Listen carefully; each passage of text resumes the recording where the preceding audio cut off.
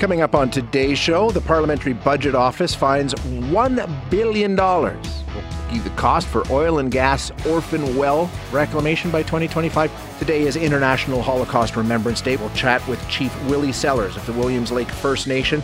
93 possible barrier sites found at the site of a former residential school there this week. We're going to chat now with Reagan Boychuk, who is with Alberta Liabilities Disclosure Project. Reagan, thanks for joining us this morning. Appreciate your time. Hang on a second. Let me turn on the phone. There you go. Hi, Reagan. Thanks for having me. Okay, so you were involved in doing some research that actually ended up in the Parliamentary Budget Office's report on orphan wells, correct? I mean, your research was part of the basis for what they came up with these numbers. Incorrect. Okay. They do cite my research. I did correspond with the authors for a couple of years about the work that ALDP did, but none of the work that we did, which in itself was just based on the energy regulator here in Alberta's own internal study that we got through Freedom of Information. We just finished their work. We did extensive work and we collaborated extensively with the Parliamentary Budget Office, but none of our estimates, none of our insight into how these things work is reflected in the PBO's report. And so that's why my initial reaction to the report was so disappointing after having collaborated with them to not see it there. Gotcha. Okay, fair enough. Now, the report coming out and saying about $1 billion they're figuring by 2025, you're saying that's way, way low, right? That the cost of cleaning up. Absolutely. They only look at a hand-selected subset of wells from the Alberta Energy Regulator. Just the 7,400 official orphans is the only wells that they look at to start with. Mm-hmm. And then they only use the Alberta Energy Regulator's official estimates, which are entirely discredited, indefensible, which I spent 2 years corresponding with them, showing how the AER's own subject matter experts had reevaluated that and found it to be 7 to 9 times too small, but they chose to ignore it nonetheless. So what would you say the actual number would be instead of the $1 billion they're talking about by 2025? Well, I wouldn't offer one. I would defer to the real experts, the vice president at the AER, Robert Wadsworth. He was the top official in Alberta responsible for these issues. And in 2018, he led an internal study of subject matter experts at the AER, working together with industry, did very sophisticated, elaborate work trying to answer this exact question of how much it's actually going to cost. And their answer was $260 billion as a minimum. They warned repeatedly that the more we learn, the more we're going to learn. That's an underestimate, but that's their number, $250 billion.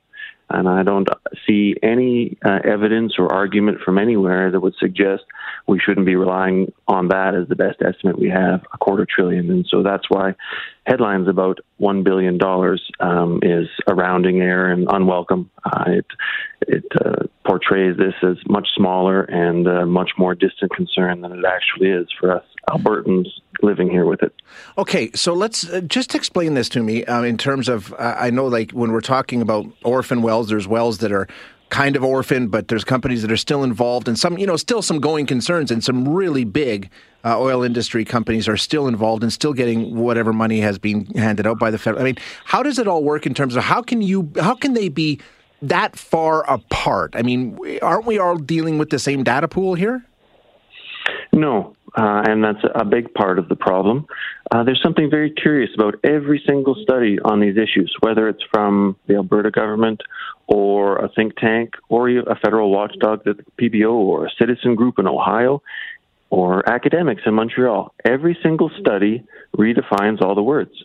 They simply make up their own definitions of this type of well and that type of well, and they all use different sets of well.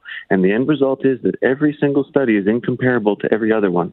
And for some reason, the PBO enters this $250 billion urgent debate we're having here in Alberta, and they feel the freedom to redefine the word abandoned well. To them, it means something entirely new and novel. It's when they talk about abandoned wells, it's a completely arbitrary subset that they've invented, that they include in their numbers and extrapolate from. That's completely unhelpful and just confuses the matter. Where should we be looking to get accurate information? The PBO, like you say, they work from some of the information that you had, but then disregarded it in their final report. I mean, it seems to me like there's competing I don't know, auditors or people who are looking at this and coming up with different things. Where do we look to find out the truth of this situation? What we need is transparency. Yeah. But that is precisely what we just lost with the new regulatory program that was introduced last month, the Licensee Capability Assessment Program. The new regulatory program to deal with this was introduced in December, finally, after years and years in development, and it removes all transparency. Under the previous system, for whatever its flaws, it monitored the only thing that mattered, the solvency of oil and gas companies. Do they have enough money left in the ground to pay for cleanup? It's the only question that matters, and regulators asked that question every month of every company, and they publicly reported it. So you could go and see what each licensee, how solvent they were, according to the regulator. That has gotten so bad that when ALDP looked at those numbers earlier last year, 1/2 of all licensees, 342 of the oil companies operating in Alberta, were currently insolvent according to the regulator's own BS measures, that they didn't have enough money left in the ground, but they're still allowed to operate. Under the new program, they completely turned off the lights. There's now not only no public reporting of solvency of these insolvent oil and gas companies, there's no measurement of it. The regulator no longer measures the only thing that matters. Do they have enough money left in the ground to clean up? Right. We stopped asking, and we're not going to be able to solve that without that transparency. And that, at the end of the day, was the bargain. The federal taxpayers gave Alberta $1.2 billion. Some of it was a loan. $1 billion was for idle wells. And the deal was, we're going to get reform from you. You're going to reform so we don't have so many orphan wells. The reforms that we got was they ended all transparency and all public reporting about the only thing that matters. And so in exchange for $1 billion, we didn't get improvements. We got darkness. And that's what's missing. That's what has to be overturned. And that was the explicit deal from the feds. This aid was in exchange for reform. They didn't get reform. They got backtracking. The new system is worse. Canadian taxpayers should be enraged. It's a little bit rich for the PBO to complain about the money being given out with no strings, because the federal government gave the money to Kenny with no strings, despite the ALDP's public warnings that this is exactly what would happen unless they attach strings. We begged them to attach strings. We begged them to require reforms. They refused. A year after it was obvious the money was being wasted, the reforms weren't forthcoming, ALDP inquired whether the feds might want to tighten things up and improve this. They did not. So them complaining now is a bit rich. But if we give money with no strings, we shouldn't be surprised that it's wasted on industry's priorities, not the public's. And we're just we're sort of at the front end. I mean, this is only going to get worse and worse and worse and worse and more and more and more of these wells. Undoubtedly. And the next measure you're going to have of that is the rural municipalities, who have hundreds of millions of unpaid taxes from these insolvent companies. That's already happened. And we're going to soon have an update. They're already out hundreds of millions, and they've recently surveyed their members and are going to be updating us on how much worse the problem is this year. Because if there's one thing we can be sure of, it'll be worse this year than it was, and it'll be worse next year. The companies are in perpetual decline. Less comes out of the ground each year. There's no escaping this. It gets more and more urgent, and we better smarten up. The PBO's report is no help on that, and that's why it was so unwelcome. But at least we're talking about these issues because they are urgent. Yeah, absolutely. And Reagan, thank you for joining us today and giving us a little bit more insight on the announcement earlier this week. Thanks so much for joining us. Anytime.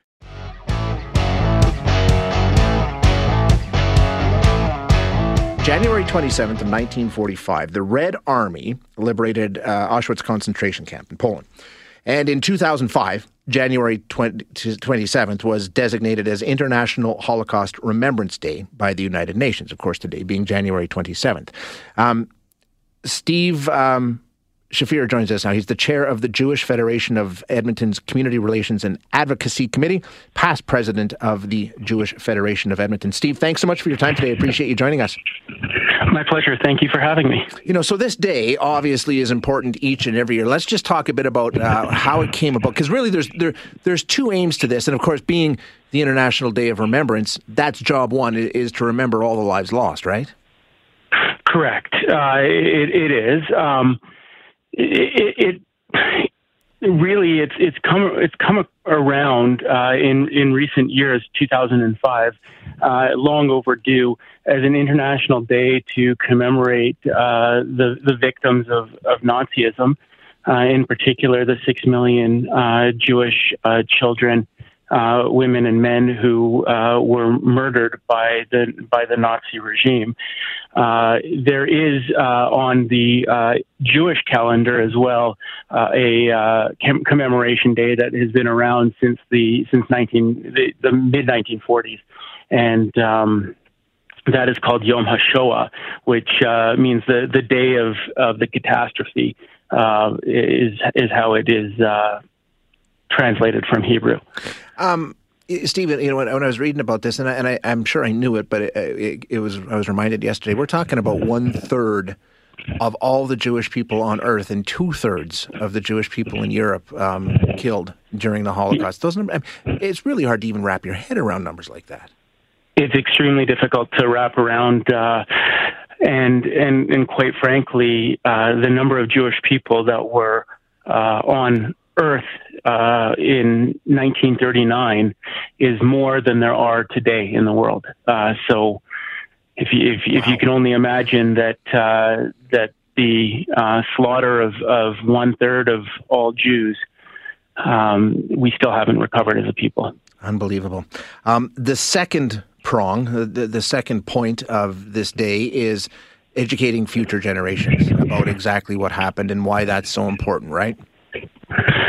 Of course, especially given what Statistics Canada continues to report, and that is that Jewish people in Canada remain the number one religious group that is targeted by hate crimes. And in order to curb that, the first step is education. Mm-hmm. An important point to note is that 3,500 North American teens were surveyed out of an Ontario-based charitable organization just this year, and 32.9% of them feel like the Holocaust was exaggerated or fabricated. They're unsure if it actually happened. And 54% knew how many Jews were killed. And we, not all people listening, but I would say anybody over about 30, this is the last generation of individuals who will know of people who survived the Holocaust. My children won't. Right. Yeah. And in order now for this to stay at the forefront of everybody's minds, I think it's important that a day like today is commemorated. Yeah, and I think you make a good point, Steve, that it's going to get harder and harder every year that goes by to keep it where it needs to be.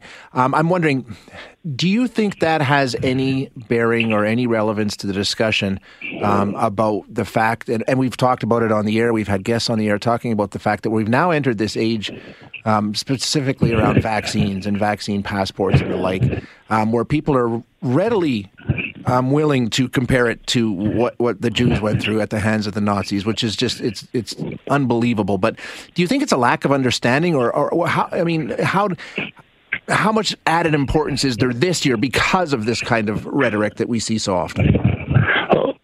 Firstly, I want to thank you personally, because I have seen that you've been vocal about this and how disgusting that behavior is.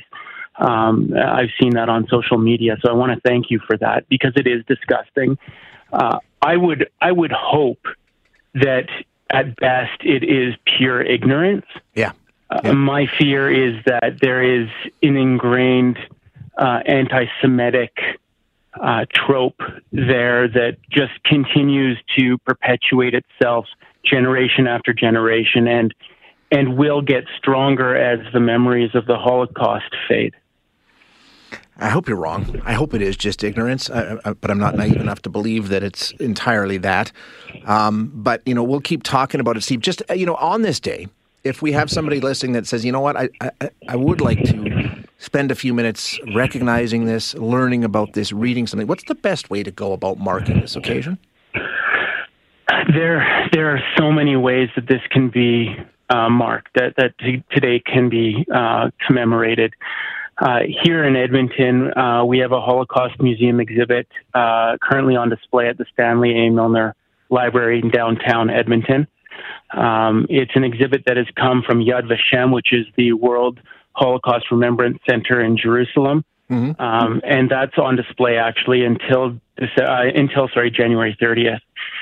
Tonight, the Jewish Federation of Edmonton has partnered with the Calgary Jewish Federation, the Calgary Public Library, and the Edmonton Public Libraries to host a free online event. Ben Freeman will be discussing the history of the hatred towards Jews to mark the International Holocaust Remembrance Day. It's considered to be the world's oldest hate. And I believe tickets are available at jewishedmonton.org for sign up, and it's a free event. And as well, we continue, and not specifically on this day, but the Jewish community in Edmonton, one of the most important things that we do is Holocaust education. Right. We do that on a regular basis for adults. We hold a symposium for high school students, and we continually press the provincial governments of the day for mandatory Holocaust education in high schools. It's something that's lacking in Canada, specifically in Alberta, and it's something that we would like to see as part of the curriculum, not only because it is our history, but I believe, as Stephen Harper, former Prime Minister, said, when people start hating Jews, it doesn't stop there. Right.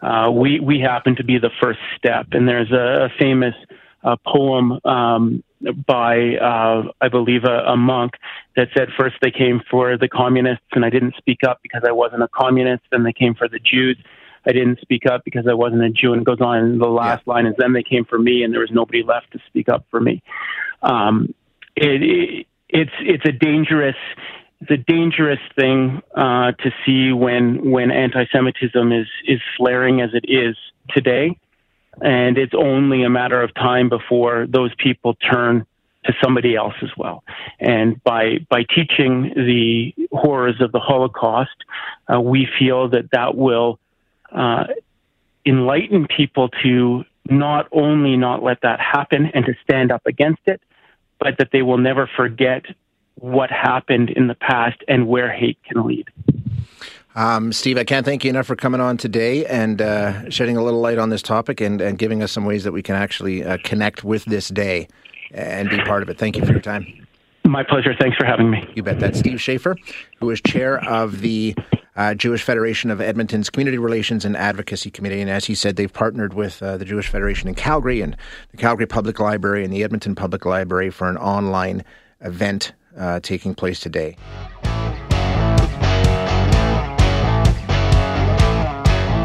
Last year, the discovery of many unmarked graves at the site of a former residential school near Kamloops shook Canadians. And it brought a lot of focus to the residential school situation in our country and the dark history surrounding it. And as we know, at the time we were told this is just the beginning.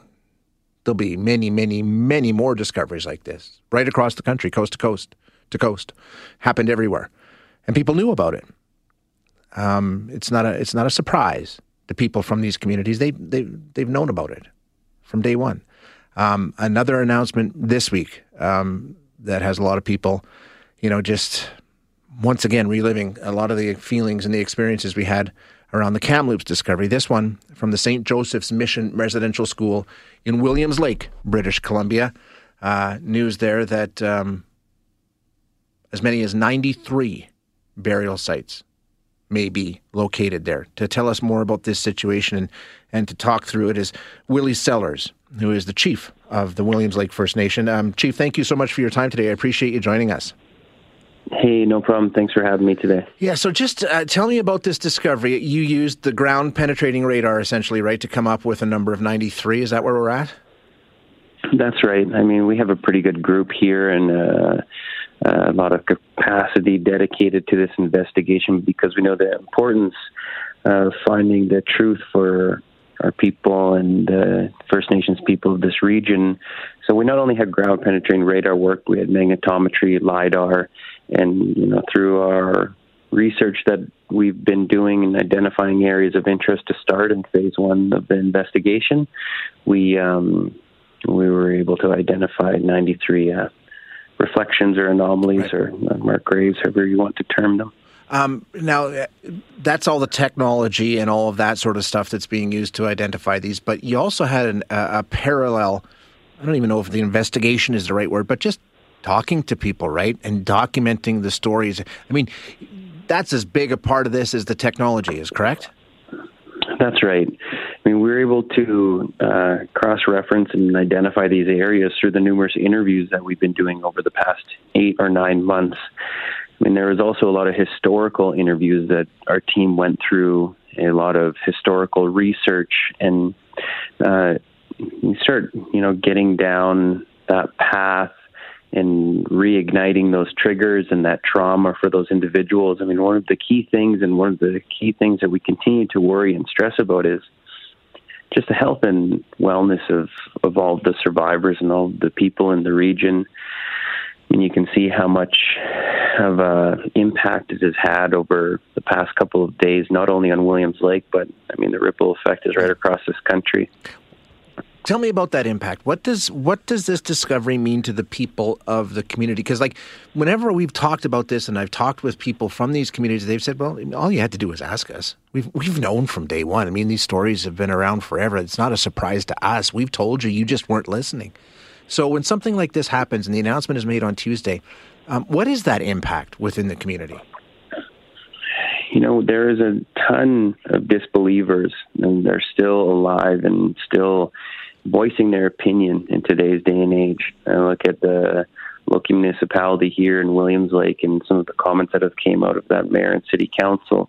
We have allies in that office, but we also have politicians in high-level positions that still discredit the impacts of residential schools, especially those of St. Joseph's Mission, located 6 kilometers from our community here.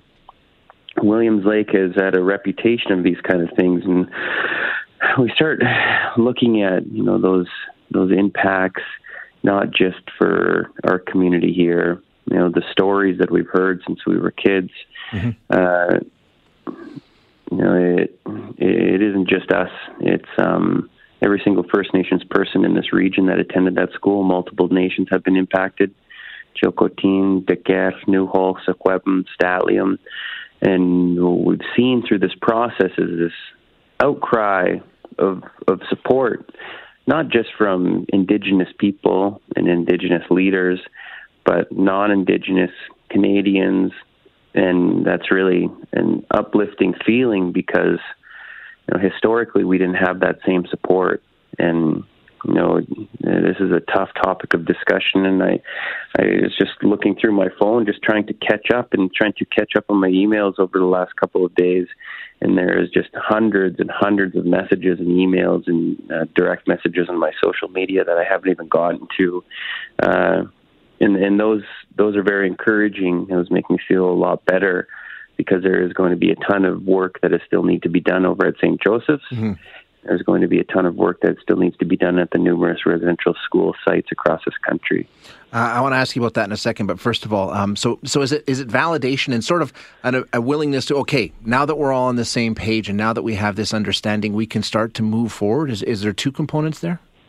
Yeah, without truth, there cannot be healing. Yeah. We still see the intergenerational trauma, the direct impacts of those survivors and what they're going through in every single one of our communities. And some communities are more far along in their healing journey. There's some that are still really struggling. And I'm not saying that our community is perfect or we claim to be perfect at all. But we're doing our best to make sure our community is going to be okay. And as we, start to unravel and cover the truth, it's expediting that reconciliation process and speeding up our recovery for sure. Because education is a part of that reconciliation process. And in order for us to heal, we're going to need allies, and we're going to need Canadians standing beside us, holding us up, and really support us throughout this process. What is reconciliation to me? It's an education, yes, but it's also, a big component of that is culture, language, ceremony revitalization in our communities. And I was going through the comments yesterday, actually, on our social media live feed, thousands of comments, and you see people praying, and you hear people drumming, and people lighting their tobacco and lighting their medicine, and smudging, and it's what we want to see, and it really is helping us bring that balance back. Because for so long we were told that we weren't allowed to do that. My dad was a product of that residential school here, and there was a big gap of me learning my culture and learning my language and learning my ceremonies here. So now trying to learn them back as an adult is challenging, and it's tough because our elders are dying at such a rapid rate. So we have to put that effort in, and if we're being supported through that process, it's going to happen that much quicker. And I'm pretty sure that's what Canadians want to see. They want to see unity, and that's what we continue to push for. Support each other. Everybody love everybody. Incredibly well said, Chief. Last one, I'll let you get out of here. I know you're busy. Where do you go from here now that you've found these 93 anomalies or reflections that may turn out to be unmarked graves? Do you go further? I know some communities said they don't want to disturb these burial grounds. Others do. What's the plan? No, so we have a pretty special group here. Whether it's our staff or our council is very supportive and progressive. And now we start talking about next steps. And phase one of the investigation, where we've uncovered these 93 reflections. We've led the technical exercise in the investigation in this instance. We start talking about excavation and next steps there. That's a multiple nation approach that we've continued to tell the other nations that are impacted. And we have to bring their leaders in and their cultural leaders in. We discuss how we want to approach next steps. And we're treating it as a crime scene. Yeah. But we're also treating it as sacred grounds because of our people that are buried there. Sure. So, that's a broader discussion in light of the 460 hectares that we still need to investigate. We're going to continue to do that work. One thing that happened after our announcement this week was that we had multiple communities' elders step up and say that they would like to tell their story. And that really means a lot, because we've been able to identify areas of interest is through these interviews, through that research, and we have identified multiple areas of interest based on the stories that we're going to be starting on in the spring. So it would be paralleling each process. So phase one investigation, potential excavation, paralleled with further phase two, phase three, phase four investigation and GPR work on those areas of interest surrounding the grounds. So just at the start here. Chief, thank you so much for your time today. Really appreciate it. Hey, no problem. Thanks for taking the time, and thank you very much for all of the support. Yeah, thank you very much, sir. That is Chief Willie Sellers, who is the chief of the Williams Lake First Nation, and is, as you heard, the discovery of, they call them reflections from the ground penetrating radar, 93 of them.